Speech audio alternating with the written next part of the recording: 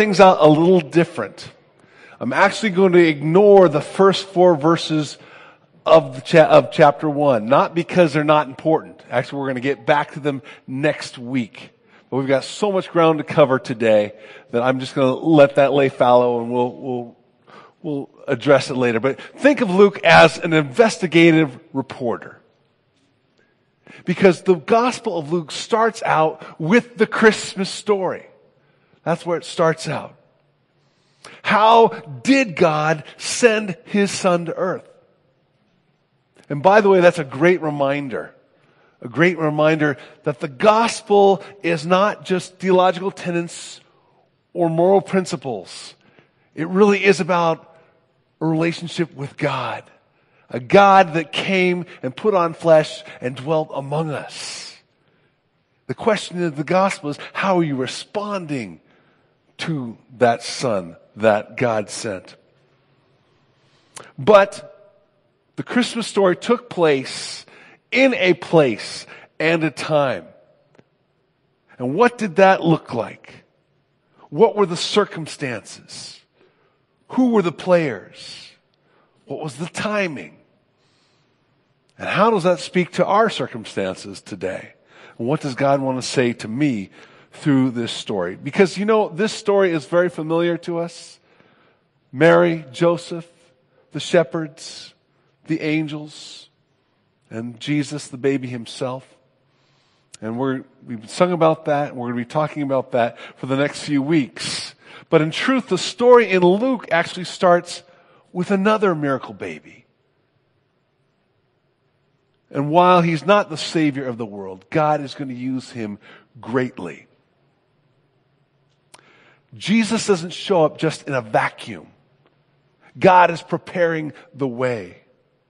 And God uses this first miracle baby to say, hey, pay attention. I'm doing something here. I'm involving myself in history, in human history, and for all of eternity. So before we go ahead and get into God's Word today, I just want to pray for us. And then we'll get into Luke, starting at verse 5.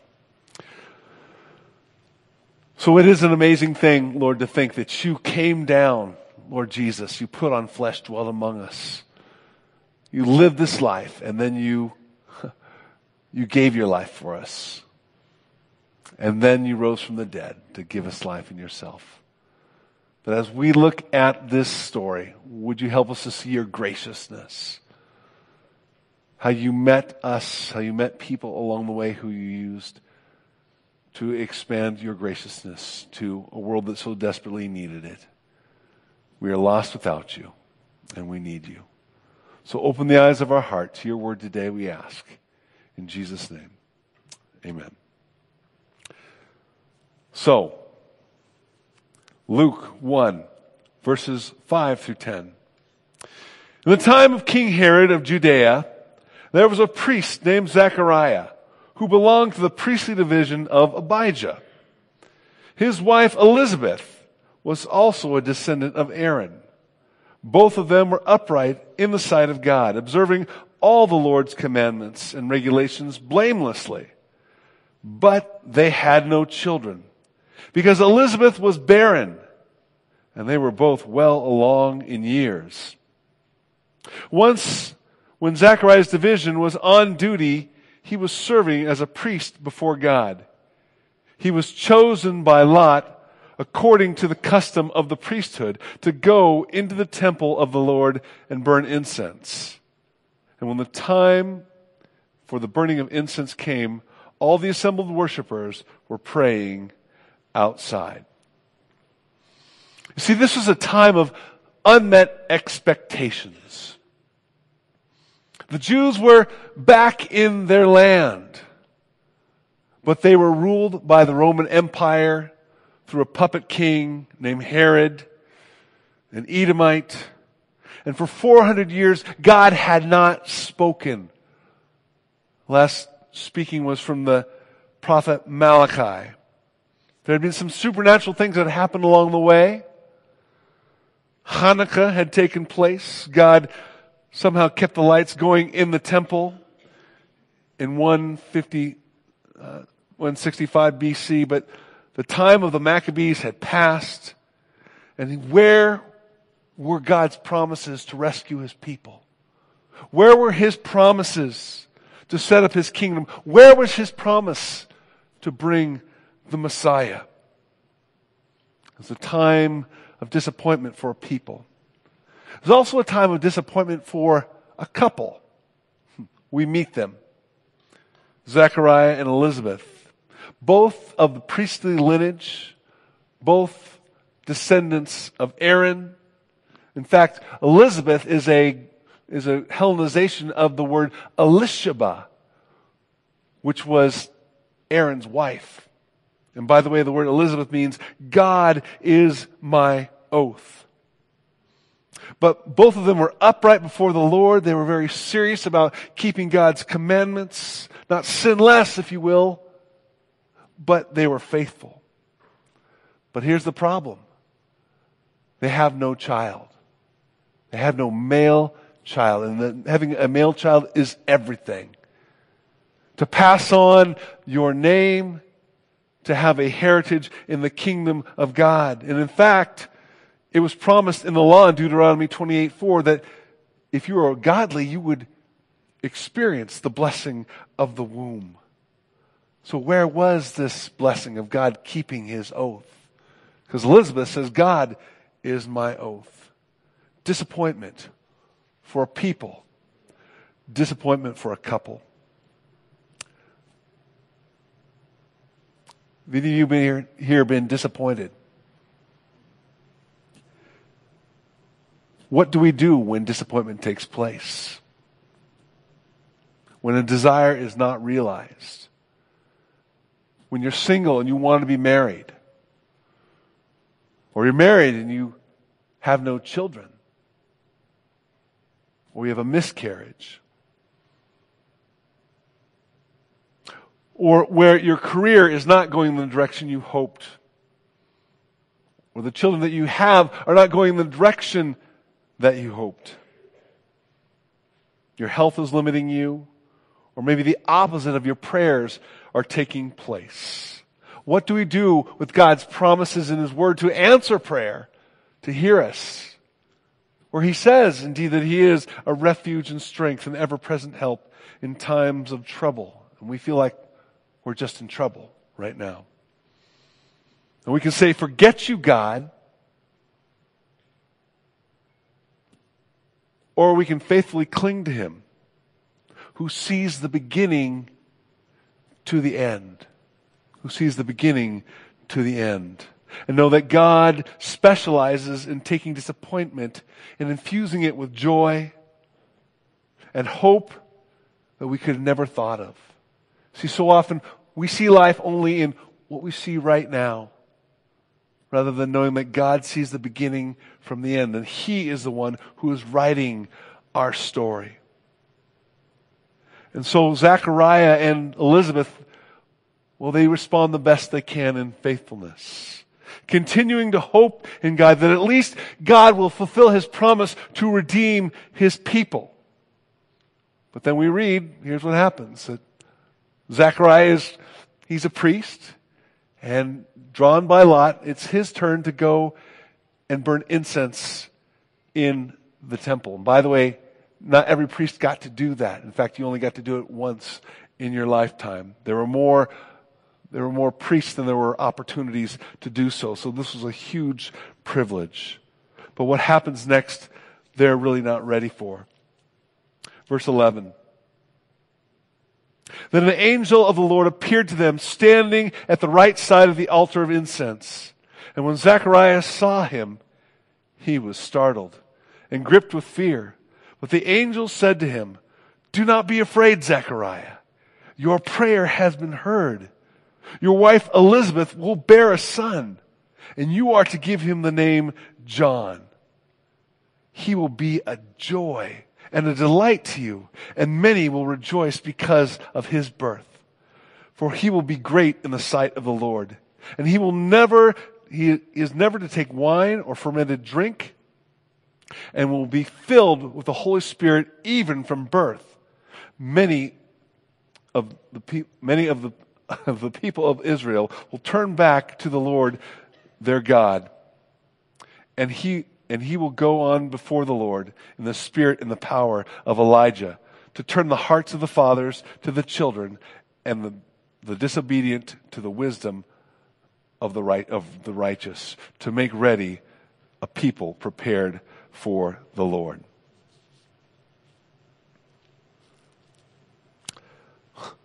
This is more than Zechariah and Elizabeth could have ever hoped or dreamed.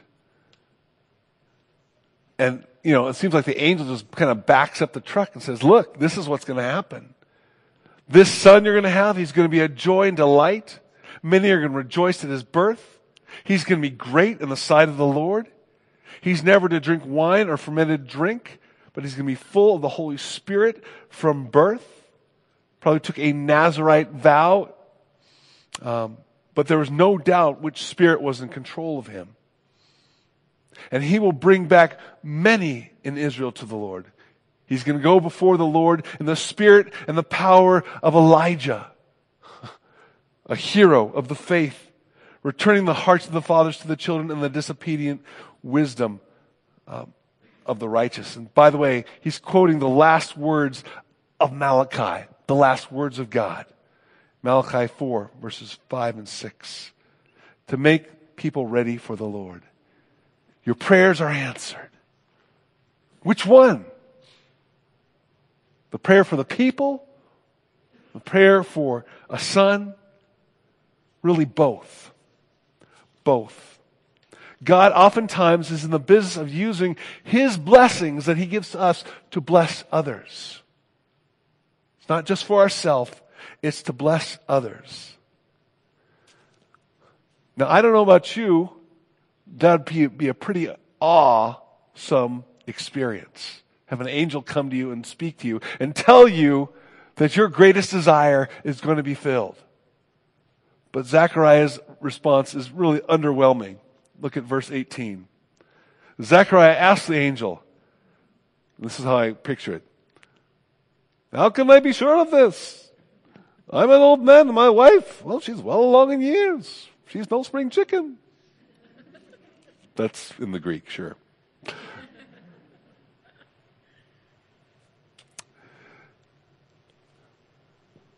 I kind of look at this, and I'm thinking, this is one of those moments when you kind of want to speak back to the Bible. You go, come on, dude. You're a priest. You know the Word of God. You know God's track record here. You know how God provided for Manoah and his wife Samson. You know how God provided Samuel for Hannah and Elkanah. And you know how the child of promise was Isaac to a 100-year-old Abraham and a 90-year-old Sarah. Come on. You know the story. You know what God can do. Unfortunately, Zechariah is consumed with what he can see. The childbearing years of himself and his wife. He says, how can I be sure? He wants a sign. And you almost hear the irritation in the angel's voice. Look at verse 19. The angel answered, I am Gabriel. I stand in the presence of God. And I've been sent to speak to you and tell you this good news. And now you will be silent and not able to speak until the day this happens, because you did not believe my words, which will come true at their proper time. Gabriel confronts Zach's unbelief. You want a sign? I'll give you a sign. Silence. You won't be able to say anything until all this takes place. You see, there's a difference between being faithful and full of faith. A difference between faithful and full of faith. Zechariah was faithful to do what he could see, what was written down, what he could control, what he could understand, but being full of faith is responding in obedience to what God has called you to do and trusting Him for the outcome, even though you don't see how it's all going to work out. It's not dependent upon me. What might God be calling you to do that is dependent upon Him? That you can't figure out, you're not sure how it's going to work out, but He's calling you to do something, to trust Him. Whether it's an area of serving, perhaps it's giving, perhaps it's sharing Christ with somebody. Perhaps during this Christmas time, it might be having a conversation with a loved one who you're estranged with, that you might be reconciled to that person. It might just be that there's something out there that you want to make happen. And God is saying, no, wait on me. Wait on me. Don't try and make it happen yourself. Know that I'm behind this, and know that I'm at work here. It may involve just letting go of your rights, but what is God calling you to do that depends on Him for the outcome? And that's honestly the Christian life, isn't it? That's the Christian life. For by grace, through faith, you've been saved. And that not of yourselves, it is the gift of God, not as a result of works, that no one should boast. I'm trusting in what God has done in Jesus. That's the Christian life. And then He's involved in your life. Hebrews 11:5 or 6, I should say. Without faith, it is impossible to please God, because anyone who comes to Him must believe that He exists, that He rewards those who earnestly seek Him. Said very simply in Romans 1:17, the just shall live by faith. Who are you depending upon? The God who calls you, or what you understand and what you can figure out? Well, let's get back to our story, because this doesn't happen in a vacuum. There's a whole crowd outside waiting to see what happens. Verse 21, meanwhile, the people were waiting for Zechariah and wondering why he stayed so long in the temple. And when he came out, he could not speak to them. And they realized he had seen a vision in the temple, for he kept making signs to them, but remained unable to speak. What would happen at the end of this service if I couldn't speak for the next 9 months? Not that this church is dependent upon me, but I'm just saying, you're going, something happened. I don't know what happened, but something happened, and I need to pay attention. Strange things are afoot. Well, our story continues on, verse 23. When the time of his service was completed, he returned home after this. His wife Elizabeth became pregnant, and for 5 months remained in seclusion. The Lord has done this for me, she said. In these days He has shown His favor and taken away my disgrace. Time of service is done. He goes home. He still can't speak. He can't even hear, really. He's just kind of signing around. Probably the best thing that he does is he goes home and he has relations with his wife. And they conceive. And her response is quite different than that of her husband. Not questioning, is she young enough to have a baby? Rather, she revels in what God has done for her. So much so, she takes herself into seclusion for 5 months. And when she comes out, well, it's quite evident something is going on. Something different. God is at work. God is doing something very special. God had looked on her with favor to remove the disgrace that she had before the people. And that was certainly true, at least in that culture, in that age. She doesn't know all that Zechariah knows, but she knows that God is in this. And so when her young cousin shows up, young cousin who is pregnant in her 6th month, well, I should say Elizabeth is 6 months pregnant with her own miracle baby, she's able to encourage Mary like no one else is able to. And we're going to skip on over to verse 41 and 45. Let's read that together. And when Elizabeth heard Mary's greeting, the baby leapt in her womb, and Elizabeth was filled with the Holy Spirit. In a loud voice she exclaimed, "Blessed are you among women, and blessed is the child you will bear. But why am I so favored that the mother of my Lord should come to me? As soon as the sound of your greeting reached my ears, the baby in my womb leapt for joy. Blessed is she who has believed that what the Lord has said to her will be accomplished."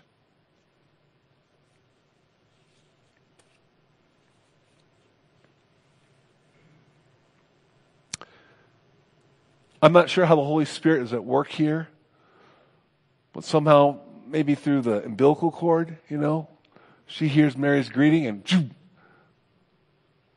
John the Baptist in her womb hears that greeting and leaps for joy, full of the Holy Spirit from birth. And she is one of the few people that actually can believe that Mary's baby was conceived of the Holy Spirit, not of an illicit relationship. But when you see God at work, you're able to turn around and encourage them and help others to believe. Paul mentioned earlier our Thanksgiving service, and I love that service because it is a great time of celebration about what God is doing. And I don't know about you, but I always walk away more encouraged that God is at work in our midst, in our lives. Always. I love coming to the graduations for Minnesota Teen Challenge because I get to see how God is at work in the lives of men. And pretty soon we're going to have graduations here for women, and we'll see that. But I'm always encouraged, always excited about what God has done. Taking men who were completely dead in completely destructive places, and He redeems them and changes them and puts them on a completely new path. If you had an answer to prayer, you're in a place to encourage somebody and share that. So tell somebody. But Mary leaves eventually, and the baby is born. So here's where we're going to pick it up in verse 57. And when it was time for Elizabeth to have her baby, she gave birth to a son. And her neighbors and relatives heard that the Lord had shown her great mercy, and they shared her joy. And on the 8th day they came to circumcise the child, and they were going to name him after his father, Zechariah. But his mother spoke up and said, "No, he is to be called John." And they said to her, "There is no one among your relatives who has that name." Again, this is a party. This is a party because this miracle baby has been born. The neighbors, the relatives gather together. They rejoice at God's great mercy. And by the way, that's the way it should be. We should rejoice when good things happen to our brothers and sisters. That's what Romans 12:15 talks about. Rejoice with those who rejoice. But so much so, they're excited about this. It's like, all right, Zechariah finally has a namesake, and so we're going to name him just after Daddy. But here's where the curveball comes, right? Elizabeth says, no. We're going to call him John. Which means Yahweh is gracious. And that might be true, but why? There's nobody in your family named that. Again, remember, you're trying to preserve the family line. You're trying to preserve the family name. But God has different plans and a greater preservation that He's trying to bring about. And the name John means something. It means that God is gracious, that Yahweh is gracious. And He's not only being gracious to Zechariah and Elizabeth, but to His people, to this world. So they go to Zechariah and they find out what he wants. Verse 62. Then they made signs to his father to find out what he would like to name the child. He asked for a writing tablet, and to everyone's astonishment, he wrote, "His name is John." Immediately his mouth was opened and his tongue was loosened, and he began to speak, praising God. The neighbors were filled with awe. And throughout the whole region of Judea, the people were talking about all these things. Everyone who heard this wondered about it, asking, what then is this child going to be? For the Lord's hand was with him. Amazing things are happening here. The moment that he writes, his name is John, all of a sudden, after 9 months of not being able to talk, not being able to hear, it's like he can't shut up. He's just speaking. It's like the dam had broke. His neighbors are filled with awe and wonder. They want to spread the news, and they want to keep an eye on this boy because they know that God's hand is in it. They don't know what God is doing, but they know God's hand is in it. And it says, what could this child be? Literally, they said it laid up these things in their hearts. They're going to keep their eyes on him. But Zechariah fills in the blanks here. And this is what he says, starting at verse 67. His father Zechariah was filled with the Holy Spirit and prophesied, "Praise be to the Lord God of Israel, because he has come and redeemed his people. He has raised up a horn of salvation for us in the house of his servant David, as he has said through his holy prophets of long ago, salvation from our enemies and from the hand of all who hate us, to show mercy to our fathers and to remember his holy covenant, the oath he swore to our father Abraham, to rescue us from the hand of our enemies and to enable us to serve him without fear in holiness and righteousness before him all our days. And you, my child," well, I got to stop there. Sorry, got too excited here. Notice how Zechariah's faith goes from doubtful to full of faith. And what God is doing, affirming what he's already done. It's true. It happened, just like the angel told me. And appreciate that all that God will call John to do. And recall all that God has promised to do. To David, who he promised would never fail to have someone on his throne. He would reign on David's throne forever, as God has promised. Not John, but the Lord he goes ahead of. And to the Hebrew fathers, to rescue them from their enemies and have mercy and remember God's covenant. And to Abraham, whose descendants were to be as numerous as the stars on the seashore, and that he would bless all nations, as in Genesis 22, 16 through 18. And a promise of safety to serve the living God, and to do so in holiness and righteousness. And this comes out of Jeremiah 33:16 that says, "In those days, Judah will be saved and Jerusalem will live in safety. This is the name by which it will be called. The Lord is our righteousness." An old covenant promise that will be filled in the new covenant, that the Lord is our righteousness. And then, continuing on to John's call, verse 76, "And you, my child, will be called a prophet of the Most High, for you will go on before the Lord to prepare the way for him, to give his people the knowledge of salvation for the forgiveness of their sins, because of the tender mercies of our God, by which the rising sun will come from heaven." He'll be a prophet of the Most High God. Listed 51 times for Yahweh's name in the Old Testament.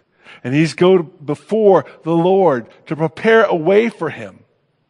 And when we get to Luke chapter 3, we're going to see the fulfillment of Isaiah 43, which says, "Prepare the way of the Lord." Those words coming out of this baby's mouth when he grows up. and to give the people a knowledge of salvation. Not a salvation from the Romans, not a military salvation, but rather a salvation of the soul and the heart, that the people might be forgiven of their sins. John the Baptist, when he grows up, he's calling the people to repent, that they might be forgiven of their sins. And again, he is a prophet to reveal the heart of God. Because of verse 78, because of the tender mercy of our God, by which the rising of the sun will come from heaven, to shine on those living in darkness, in the shadow of death, to guide our feet into the paths of righteousness. Really a combination of what Isaiah 9:2 says. The people walking in darkness have seen a great light. On those living in the land of deep darkness, a light has dawned. And then Malachi 4:2, which says, the Son of Righteousness that rises with healing in his wings. It's the third verse of Hark the Herald Angels Sing. Hail the heaven-born Prince of Peace. Hail the Son, S-U-N, of righteousness. Light and life to all he brings. Risen with healing in his wings. To shine a light, the light of God's salvation, to rescue us from our sin, to rescue us from our darkness, and to give us light, to bring healing to the soul, healing in his wings. This baby will be the forerunner of the Messiah. He will come forth and say, prepare the way of the Lord. He's going to break the fallow ground, so that people's hearts might be ready to receive Messiah, to respond to him, to say yes, to put their faith in him. And all this because God, or Yahweh, is gracious. He was gracious to a childless couple. He's being gracious to a people waiting for redemption. And ultimately, he's gracious to the whole world. Good news of great joy that will be for all the people. Some words we'll hear a little bit later. But it's all because a couple that were struggling with disappointment were still willing to trust God with that disappointment. They decided to cling to him, to trust him. Indeed, it's in our disappointment God is able to set the table for a greater joy. Say, I want to show up in your life. I want to show you that I'm still involved. So I want to ask you today, as we conclude this episode of God's Christmas story, because there's more. What disappointment, what trial, what challenge in your life are you willing to trust God with? Rather than trying to make things happen yourself, that doesn't mean you might not apply some effort, but rather than trusting yourself and your own means, to trust him, to do it his way. And trust that he is still writing his story in you and wants to show up. That's some good news in this Christmas story, isn't it? Let me pray, and then I'll have the worship team come up and close us.